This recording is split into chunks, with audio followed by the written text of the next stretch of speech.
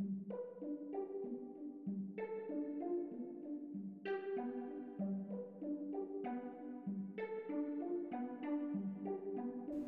is Sarah Bordeeff, and you are listening to PodSam, the podcast channel of Sam Magazine, the voice of the mountain resort industry.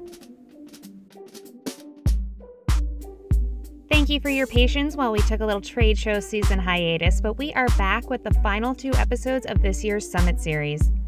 On this episode, we are talking risk management with Summit Series mentors Kim Locke, Vice President of Lake Louise, Alberta, Rich Berkeley, Senior Vice President of Strategy and Business Development for Aspen Skiing Company, and Nadia Guerrero, who at the time of this conversation was the Vice President and General Manager for North Star California, but is now Vice President and Chief Operating Officer of Beaver Creek Resort in Colorado. Risk management is key in ski industry operations, but program sponsor Tim Barnhorst of Mountain Guard says it best. The one thing I'd say about risk management is that it's an enterprise-wide type of thing. It applies to every department, whether it's marketing, whether it's F&B or mountain ops. You can find risk management in every aspect of operations at the ski area. As with our other episodes, this audio is derived from actual conference calls, so there's the typical phone interference, but it's totally worth it.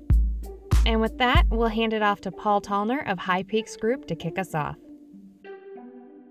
I would love to sort of reflect back on some words that Tim just said in his brief introduction about the, succession planning and,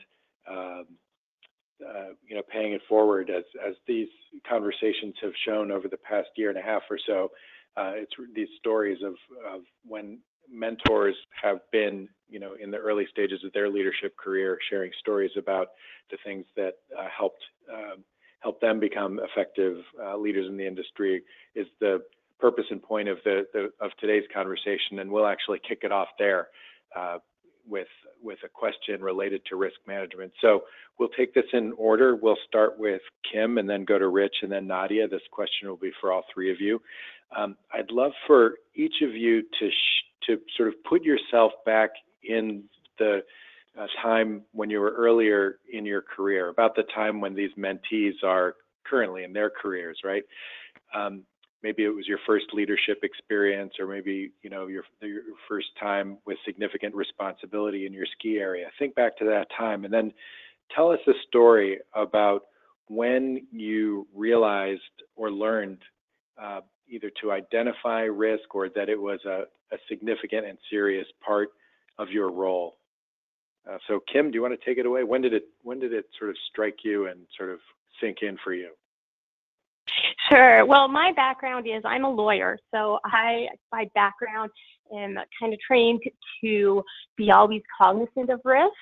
And so I think bringing that to a ski area context, it probably really hit home for me when we had an accident in a parking lot, actually, and it was a fairly minor injury. It was a guest who slipped and broke his leg, and at the time it didn't really seem like it would be anything. And afterwards, it kind of developed into a lot more than we had thought. The injury was a little bit more severe than originally thought, and this gentleman had to be off work for quite some time, and it turned into a larger claim. And because it wasn't on the mountain, we couldn't really rely on a waiver defense. This guest had not purchased a ticket, and he was not a season pass holder, so he hadn't signed any kind of a waiver. So we're in a position where we have to defend this claim, and our investigation was perhaps not as fulsome as it would have been had it been an on-hill accident, simply because of the fact that it didn't really look like anything big at the time, and it was in a parking lot, so people wanted to get back onto the hill into the area where most of the risk had been identified. So because of the fact that we could have done a little bit more thorough of an investigation, and in this particular incident, what was lacking was photographs of the surrounding area. There were a bunch of photographs of where the individual had fallen, but not necessarily photographs of the surrounding area.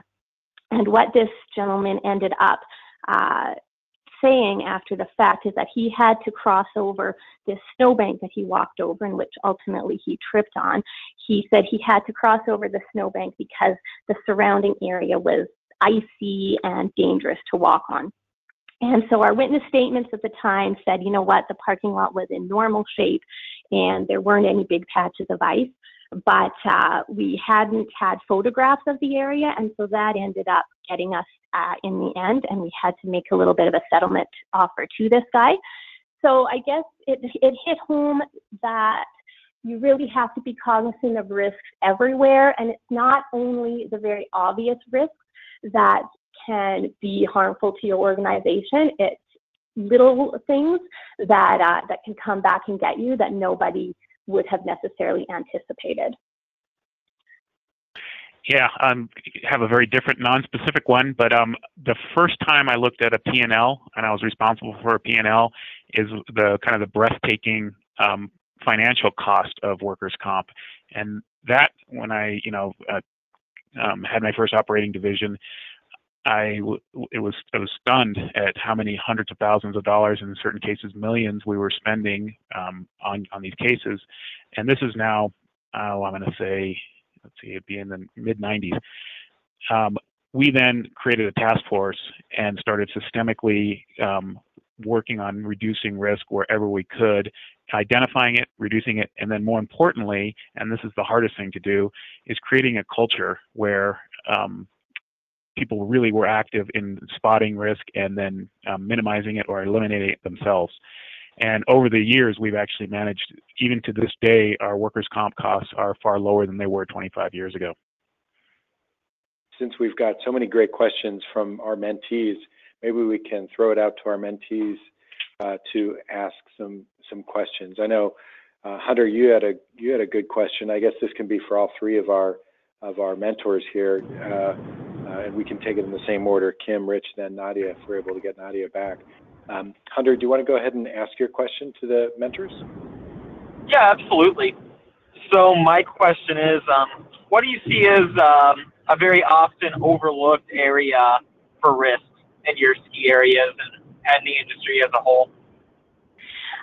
Sometimes, I think for us, just sort of relating to my previous little anecdote, sometimes an overlooked area at our ski area is the base area and inside, because everybody is so focused on minimizing risk out on the mountain, and the extent of the risk is so much greater with ski-related injuries rather than with slip and fall, that it's only natural for people to prioritize risk reduction and risk elimination outside, but there are definitely things that need to be done inside as well, and then around the base area outside. So that's an easy place to overlook, but it's just as important to kind of look at those areas as well. Okay, so when I started at North Star, I started as the director of events and conference services. So I was in charge of kind of everything that we considered outside of normal business operations, and it speaks a little bit to what Kim was saying, but we can get pretty focused on what goes on in the hill and all of our skiing operations, but I was in charge of running all of our events also in the village. And so I'd say I was pretty aware of risk right away in certain areas. So the risk of, if we're having an outdoor event in the summer, the risk of weather was always a thing. So we had to, if we had sold tickets and things like that, we always had to have backup plans. Same things with weddings. If we have weddings, we had to have backup plans because it was always a big risk. But one event in particular that we had one summer, we do a big Beer Fest and Bluegrass event. And so people buy tickets, they listen to bluegrass music, and then they're drinking beer all day. And so, we would go through the village and the setup and make sure that any cords had, cord covers over them, for speakers and things like that, making sure that all the walking areas were safe. But we had this one woman in particular who maybe had a little bit too much beer to drink that day and was wearing some shoes that were a little bit harder to walk in, and she was walking into the rink area and she tripped. And I don't even think she really tripped on anything other than maybe just the ground.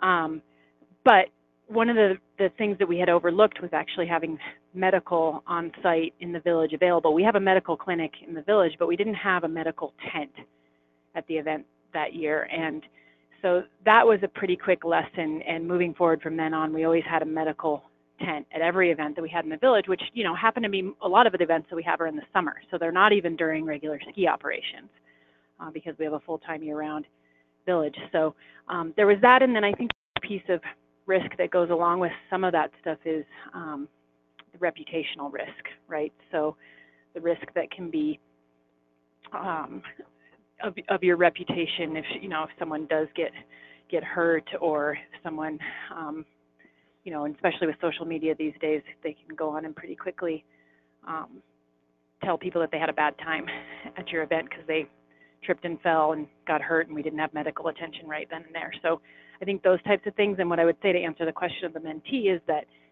yeah, those overlooked areas, those areas where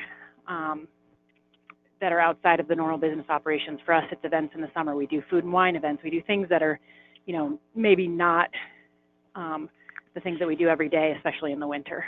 So those are the ones that we pay extra special attention to and make sure we're covering all of our bases from a risk standpoint for employees and guests. I agree with Kim that parking lots, sidewalks, and those overlooked areas are now consistently some of our biggest problems. We have remote ticket sales where the ticket seller has to walk. We're in a town, so with city blocks, but they're very snowy and icy, and some of them have steep hills, and that has become a real challenge. We actually now issue kind of crampon-type grippers so that they can walk safely back and forth between locker rooms and sites. So those areas that you don't normally focus on, because our avalanche control we are very tight on and we don't have any issues. Our lift maintenance and lockout tagout, we have protocols. It's the areas that we don't necessarily focus on because we don't think there's as much risk there that are really presenting challenges. We also have a large number of hospitality, our hotels and our food and beverage. They're not necessarily as high dollar per cost, but there's so many of them, and each one has to be managed and come to conclusion and then filed with the state. So you run into significant risks on relatively small, you know, bumped heads, cuts in the kitchens, and strained backs moving stuff that add up very quickly. And then the one that we spend the most time looking at, and we haven't really figured out how to solve it because it is so dangerous. We're very aware of it, but it also is snowmaking at night. Especially early season, and the pressure to produce snow for the teams, especially as an opening day is approaching, plus the night, plus the marginal conditions with half snow, half dirt, half grass, a lot of ice, and then pitch black creates huge challenges. What we did several years ago is we really made an effort to retain and bring back snowmakers and not have new hires. We were finding that our new employees were getting injured at a significantly higher rate, at 200% more than our returning employees. We then incentivized the teams also to work to make sure that they were operating as safely as they could, you know, with the high pressures for water and air, and then moving heavy equipment. And we managed to, in the last 5 years, reduce it. I think we've had one relatively minor claim in the last 5 years, and that is strictly by bringing back returning employees that are experienced with these conditions and then pairing them with the new hires if we did have any. But we actually have really reduced the actual number of new hires as well. And that has been extremely effective, but I can't overstate how dangerous that job is. Rich, just to continue the momentum, Greg Valero had a question that I thought would be appropriate for you to take the first crack at. Greg, why don't you go ahead and ask Rich your question? How do you go about determining what is considered an acceptable risk in the industry? That is a great question because I deal with it all the time. And let me give you an example. At closing day last year on Aspen Mountain, our events team asked if they could build a slip and slide. So this would be at 11,200 feet, cut into snow, lined with plastic, run through water and soap, and that was going to be an end-of-season kind of event. I don't know if you know, slip and slides create the most number of paralysis, neck injuries in the United States every year, and people jumping onto them. So our legal team flipped out, and which is what they're supposed to do, of course. And so we went back and we looked like, how does this play out, and could we manage it? And we put some things in place. First, we designed what we believed was the most benign. We monitored alcohol consumption, which was heavily prevalent at this party, but we made sure that the people that were actually using it, we did not do a waiver, believe it or not. We were trying to use a statutory protection under Colorado's Skier Safety Act. And I managed to kind of, I guess I said, sell my soul to the legal team that there would be no issues. And it was successful. And so that was, I would consider a fairly high risk, but an incredible amount of attention was paid to it. The event went off beautifully. And so the way I would look at it is what you're paying attention to generally will move in a direction that you want. So as long as you're really monitoring it and putting an effort into it, you'll have success in reducing the risk, the acceptable risk. How about, and then taking the other way, when I talked about, walking to a ticket office that's 4 blocks up the mountain on city streets that are icy and snow-packed, and we don't really accept it, is that an acceptable risk? We have accepted it right now, but I would say no, it's not. We should be doing something different. We should be either providing transportation, we should be giving them equipment that can get them there, or maybe even looking at moving that station. And so where you're paying attention, I think, is acceptable, and where you're not, that'll catch you by surprise, is unacceptable. Yeah, it is a great question because it's something that we deal with all the time.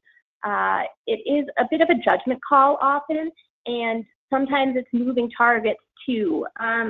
First, turning your mind, as has been mentioned, to what can go wrong. Just really try to think about all possible worst case scenarios, and then it's a bit of an analysis, I think. So what can go wrong? What's the worst case scenario? What's the likelihood of that happening? And if it's a fairly high likelihood, obviously you're not going to want to have the event, or you're going to want to tone it down, or you're going to want to have to modify it. But if it is a really remote possibility of a worst case scenario happening that can put you at a very high risk, then that's where the judgment call comes in. And as a ski industry, I think we are more risk tolerant than a lot of industries, just based on what we do, and skiing being considered by many to be inherently dangerous. So you have to sort of also, I think, lend that eye to things. We are in a somewhat dangerous industry, and it's a little bit of a judgment call in terms of how much risk you're willing to accept in any given activity or event, and then minimizing those risks to the extent that you can. But I think an analysis and putting people's heads together and brainstorming and just saying, okay, let's think this through from every possible scenario, and what could go wrong, and thinking about things beforehand can really help to reduce the risk. Thanks, Kim. Really appreciate it. Nadia, would you like to chime in on this one as well? Sure. Yeah. I agree with both of those comments, Rich and Kim. I think one of the things that we also look at is a couple different things when looking at risk, right? Is exactly what could go wrong, and pulling in.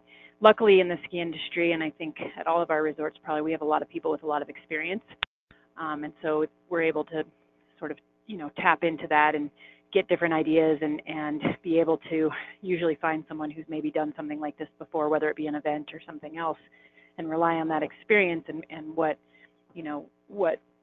things do we put in place. The other thing we really look at is, where can we eliminate risk? And Rich kind of mentioned this, but for us, one of the things is a lot of our employees, to get to their various posts or their various locations where they're working for the day, they either ski or snowboard. And for us in Tahoe, and especially at North Star, we tend to get a lot of employees that don't have a lot of skiing or riding experience, and especially we find this with some of our international students that come over. And so we look a lot at how do we eliminate the risk? In other words, how do we get people to their job sites without skiing or riding? And we've done this in a couple different places, not 4 blocks up a city street, but having to drive through the valley. So we had some lift operators that need to be at Lookout Mountain, so Martis Camp Express. And that's some challenging terrain to ski over to or snowboard over to and get down. And the conditions in the past several years have been challenging in Tahoe. And so we took the risk off the table, and we now do drive them all the way around. They drive to work and back from work. And so that's a big part of it for us, is eliminating the risk. And then secondly, I would say when we're looking at risk is also just that full benefit analysis. So what are the possible benefits too from taking the risk? Because I think that's another piece that you need to be pretty aware of. So not just what could go wrong, but what could also go right here, what could go well. The PodSam conversation continues after we thank PodSam and Summit Series partner, Mountain Guard. How many skier visits are you doing? 5,000? 5 million? I'm going to guess it's somewhere in between. Specializing exclusively in insuring the ski industry since 1962, Mountain Guard has become the largest writer of ski resort insurance in North America. No matter your size, your resort needs the expertise and experience that Mountain Guard can provide. Head on over to mountainguard.com, where you'll be able to make quick contact with their Eastern or Western experts. Customers know them as Tim Barnhorst, Tim Hendrickson, and Bo Adams. www.mountainguard.com.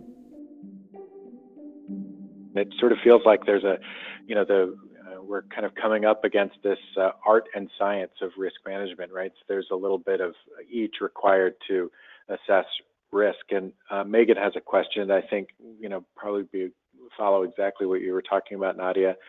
And then, so Megan, why don't you ask your question of Nadia, and then of course, Kim and Rich can chime in as well. How do you find the balance between managing risk and maintaining a positive guest experience? Well, I think first and foremost, we look at a positive guest experience as a safe experience. A guest can't have a positive experience or a good experience if they don't feel safe and taken care of, and like we're taking all of the precautions to make sure that they are safe on the hill. Again, so similar to our employees, we get a lot of those lower level guests as well, beginners, intermediates, people coming here to learn, because we don't have as challenging a terrain as some of the neighboring resorts. And so I think for us, we're very focused on making sure that the guests feel as though they are being taken care of, and that they are that it's safe. And so one of the ways that we do it is, if knowing our guests and knowing that the level that we normally see, if there's a run, like particularly right now where we're looking at expanding terrain, we've gotten some snow, we've gotten some favorable snowmaking temps. Our mountain is not 100% open, so we're looking at expanding terrain. And one of the tensions that we experience is our guests would like us to expand terrain and open runs sometimes sooner than we would like to. And some of that is whether the conditions are good, and we've covered all the things that we have to cover out here in Tahoe, like manzanita and rocks and sticks and things like that, as well as, all of the marking and padding and rope lines that we need to set up. And so I think for us, it's a matter of communication. We try to communicate very proactively with our guests and make sure that they know a lot of the things that we're doing are something that may be perceived as a takeaway or, something that upsets them, that there's a good reason for it. And probably 90% of the time there's a safety reason.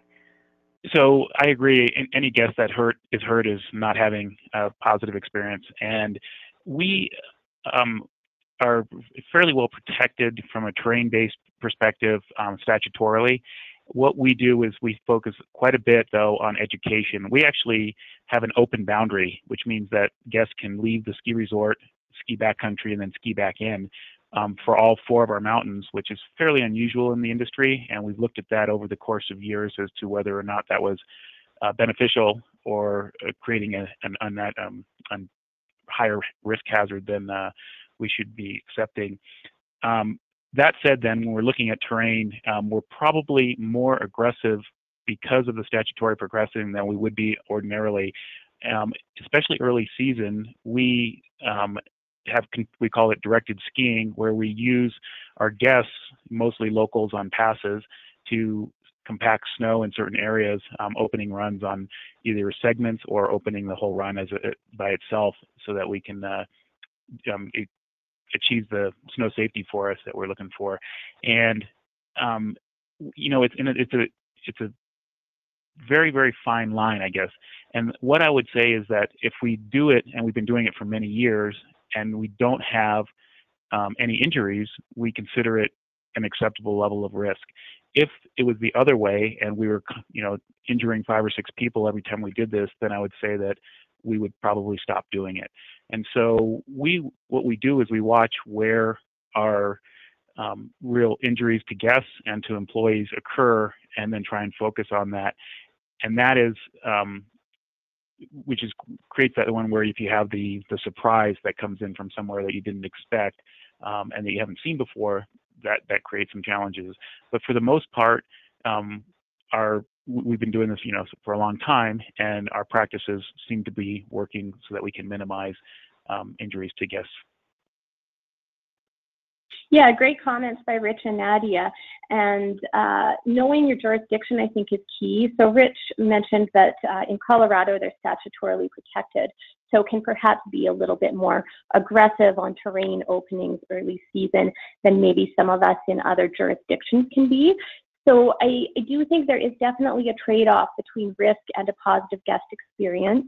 And just kind of building on the discussion of terrain opening, we actually were talking about this a couple of weeks ago, trying to figure out whether to open another area of the mountain or wait for another snowfall.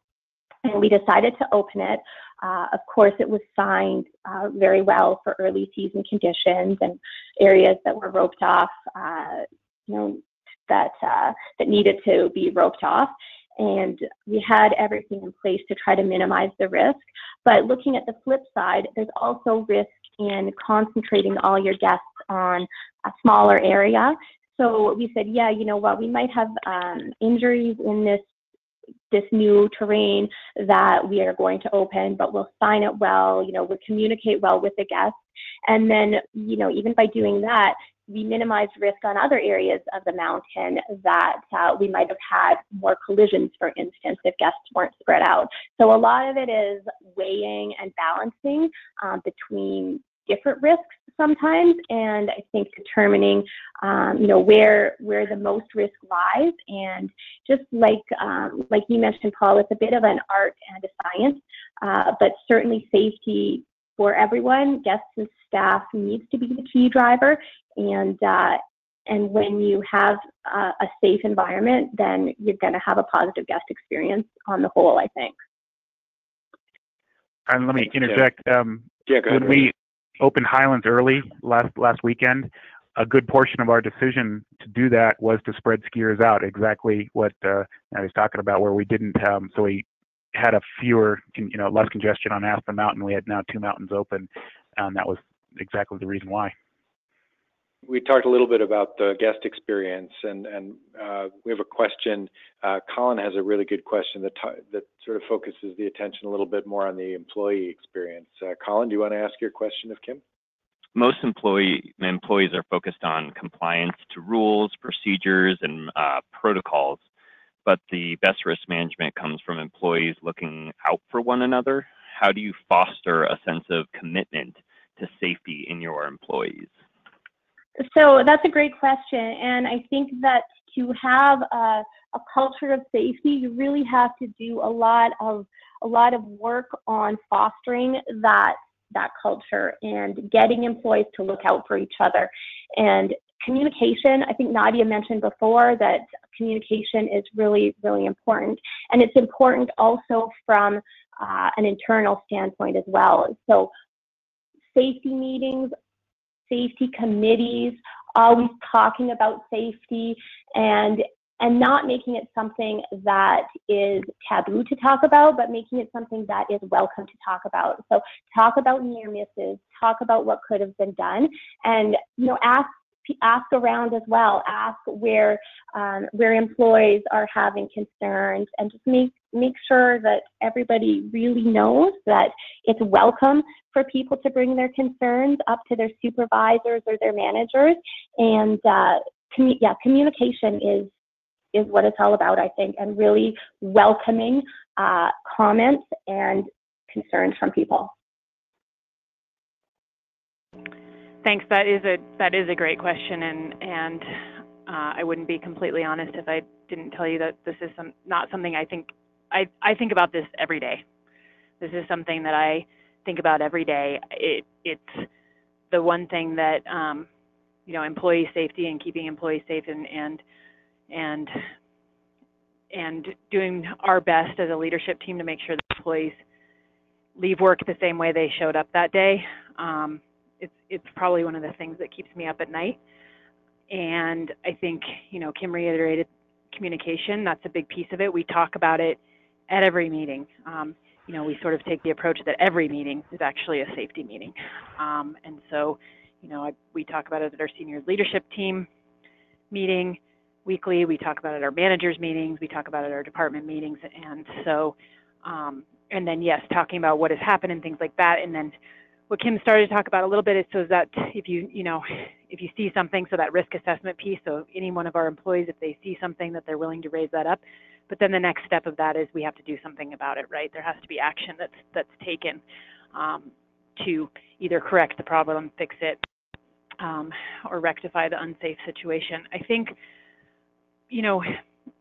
one of the things is I actually just talk about it. I talk about a lot to my managers and my management team. I talk about, one, that they first have to take care of themselves, that self-care is incredibly important, and making sure they get enough rest and food and water, and if it's summer, sunscreen and things like that, so they first take care of themselves so that they can then take care of each other and look out for each other.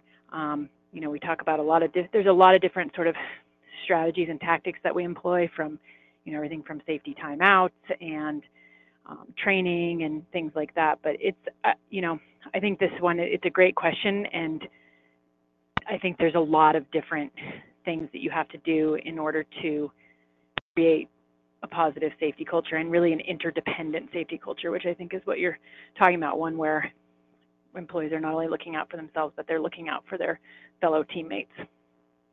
Rich, how does it work where you are?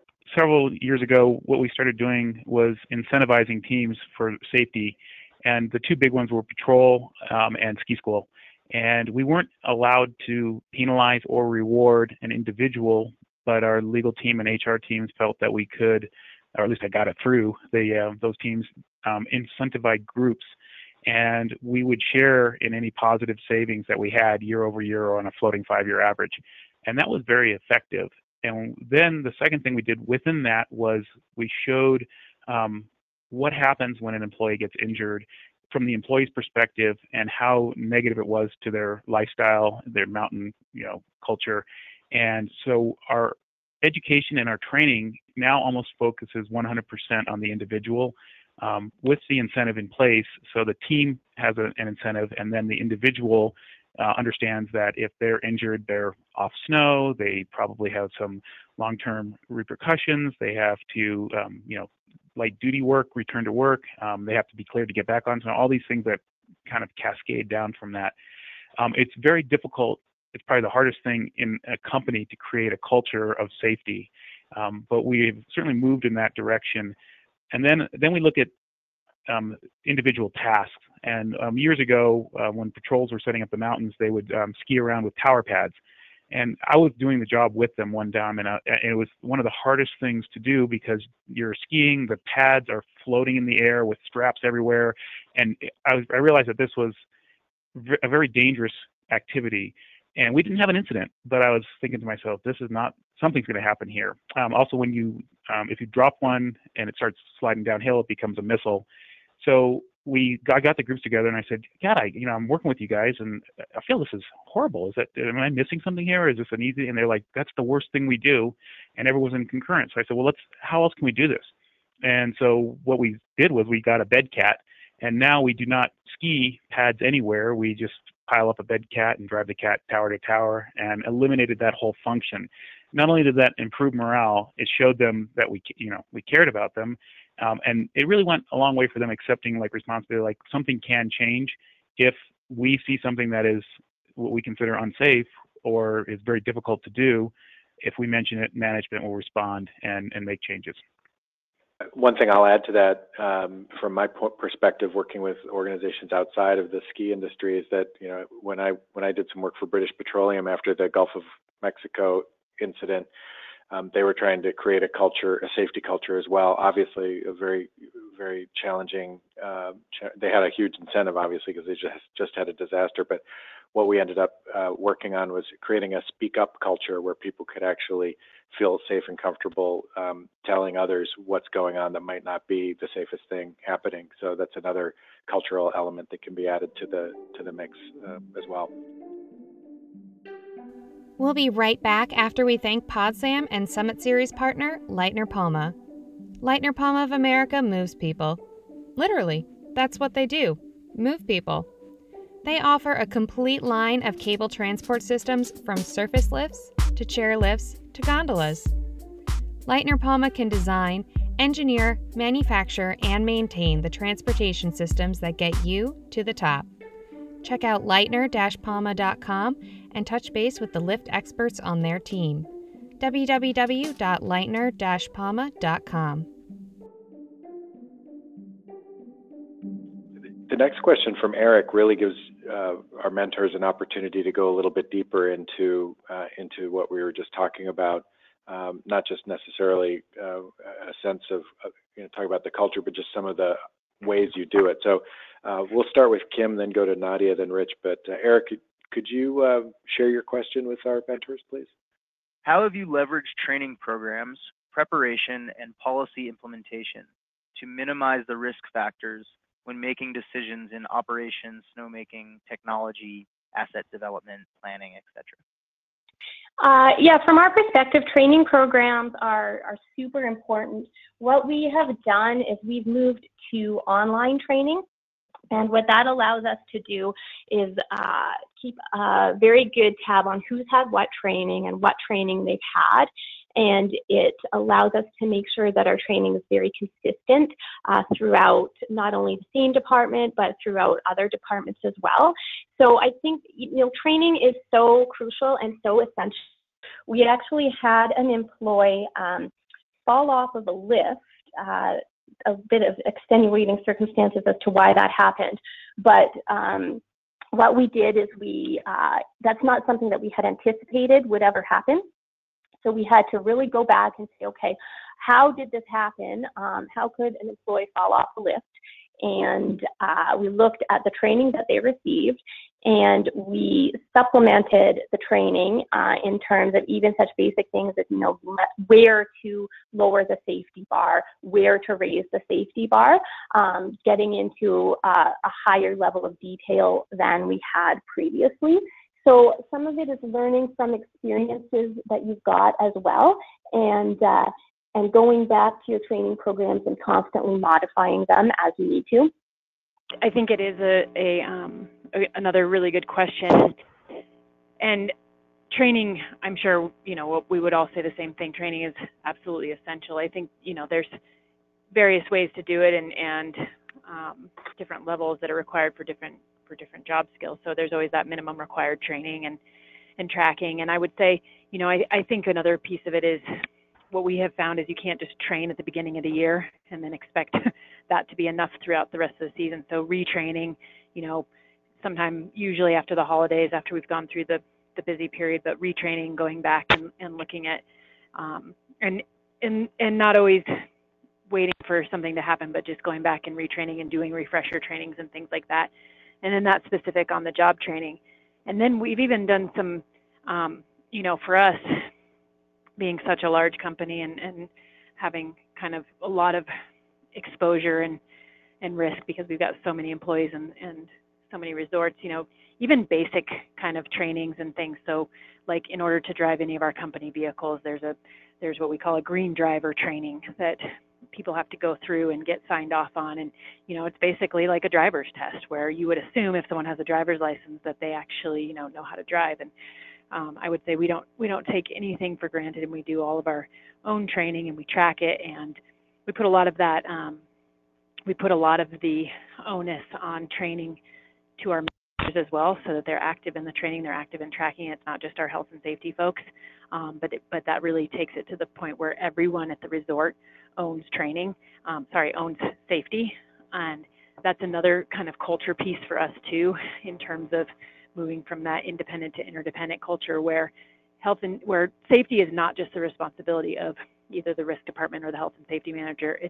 It's my responsibility, it's every one of my senior team's responsibility, and it's all of my managers' responsibility. We all own safety, and so we look at training the same way, and tracking for training.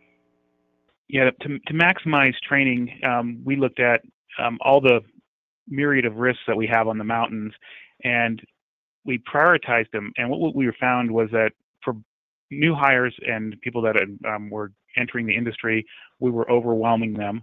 And then for returning employees, we were boring them. And so we started saying, like, well, what can we do to change that? And the first thing we did was we simplified our training significantly.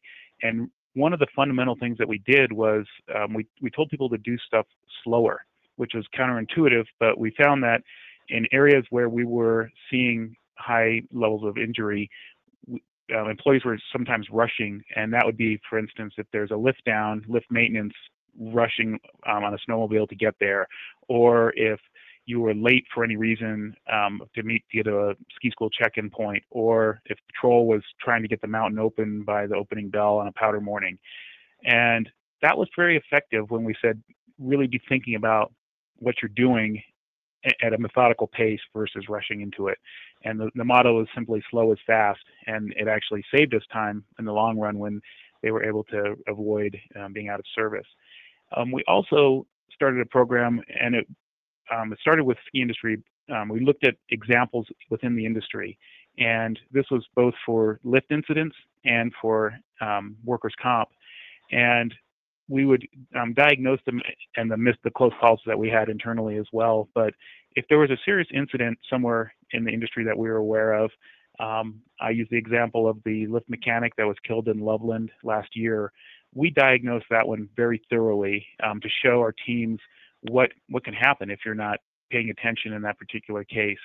And that has been real life examples of the types of jobs that we're doing have become very effective. And then the last thing we did is we rate risk. And so I would argue that a sunburn is less serious than a full burial in an avalanche. And so we have all the different parameters, and we concentrate far more emphasis on the higher risk issues that may not occur as much, but when they do occur, they're far more severe. And we don't spend very much time on what are very important, but much more manageable injuries, hydration, and smaller, things, cuts in the workshops or tuning skis. And we do concentrate the bulk of our training on injuries that are life-changing. Thanks a lot, Rich. I'd love, this is really interesting, and I'd love to maybe, circle back to one of the original thoughts I had at the beginning of this, which is the opportunity to kind of, share the inner workings of your brain as you think through a challenge or a risk management situation for the benefit of these mentees who are, early in their leadership careers. So we'll kind of go in our regular order, Kim, Rich, then Nadia. And I'd really love for you to talk a little bit about you as a leader. How do you define the relationship between risk management and the overall business strategy? Like, What does your brain do when you have to think about those two things? Yeah, that's a great question. I mean, risk management, I think, is an essential component of any business strategy, because if we let risks get out of control, then we've got bigger problems. But as has been kind of talked about a little bit on this call, sometimes you do have to accept a certain degree of risk to have an event, or to make terrain opening possible, or just to have normal ski operations. And so it is constantly, for me, it's a back and forth, and it's talking to all of the team members that play a part in the decision, and really getting everybody's perspectives on things, and then weighing those and trying to balance all the factors appropriately, which can often be a very difficult task. And it is definitely, a part of all decisions based on risk, is to figure out what the right balance is. So it's ongoing for me, and for me it involves a lot of communication with other team members and getting other people's perspectives as well. And risk management is not something that's easy, and it doesn't have easy answers, and it's something that you're always going back to day in and day out, and maybe modifying your original decisions based on new information or new circumstances. So it's an ongoing process for me, for sure. Rich, would you like to give us a tour of your brain as you think about risk management Yeah. and business strategy? and if you haven't seen workers' comp costs, I suggest you guys look at them, because you'll be blown away. And these are dollars that come right out of your bottom line. So you can multiply them by whatever your margin is. If you're running a 30% margin, they're 3 times as expensive as they really are, because you have to bring in that much more money. And we are weighing it nonstop. And so I'm going to focus in this case on events, because that's one that is very clear to me and very real. And we host an event called the X Games, and it's for professional athletes, and it's invitational.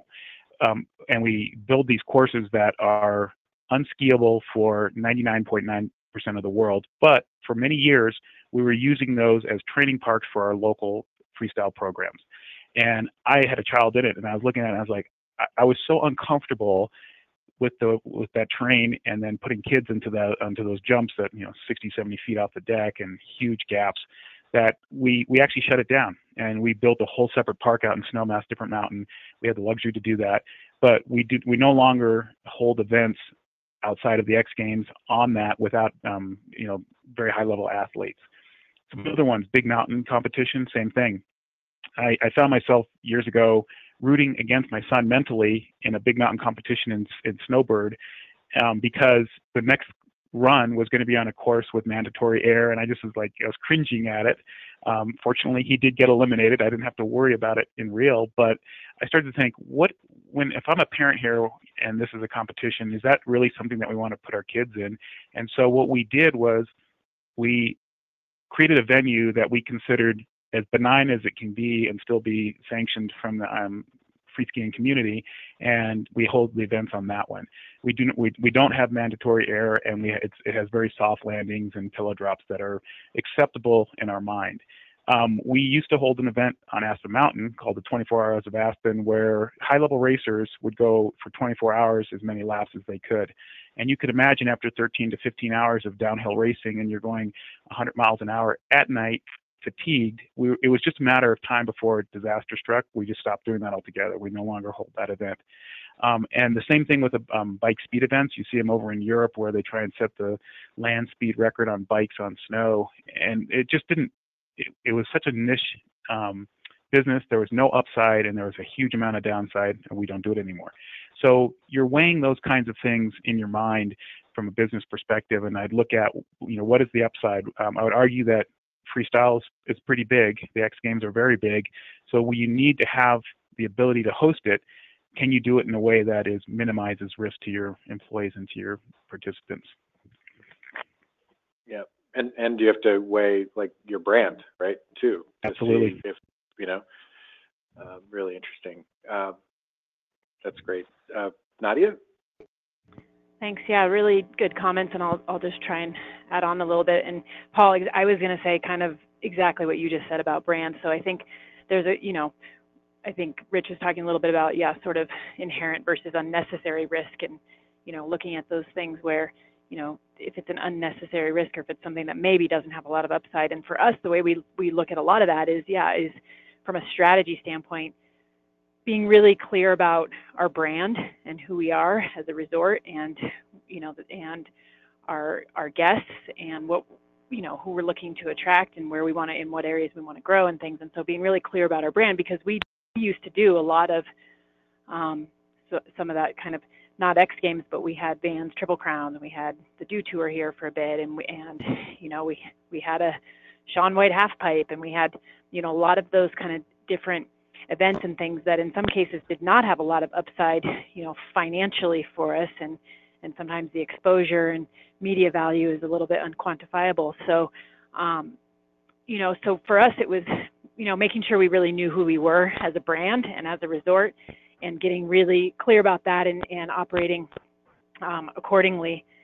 And then I think from a strategy standpoint, I liked what Rich talked about in terms of learnings and learning from other resorts and other incidents and things that have happened across the industry. And I think that's actually a strategy as well, and something that we think about a lot. So anytime anything happens in the industry, we also look at it and dissect it and go through it and try and talk with the people involved and things like that. And I think that similar to what Kim said, safety has to be part of your strategy. It's ingrained, it's intertwined, it's all part of it. I know, for us, we go so far as we create a safety strategic plan every year. And so we actually build strategy around safety that meshes into the rest of our resort and brand strategy.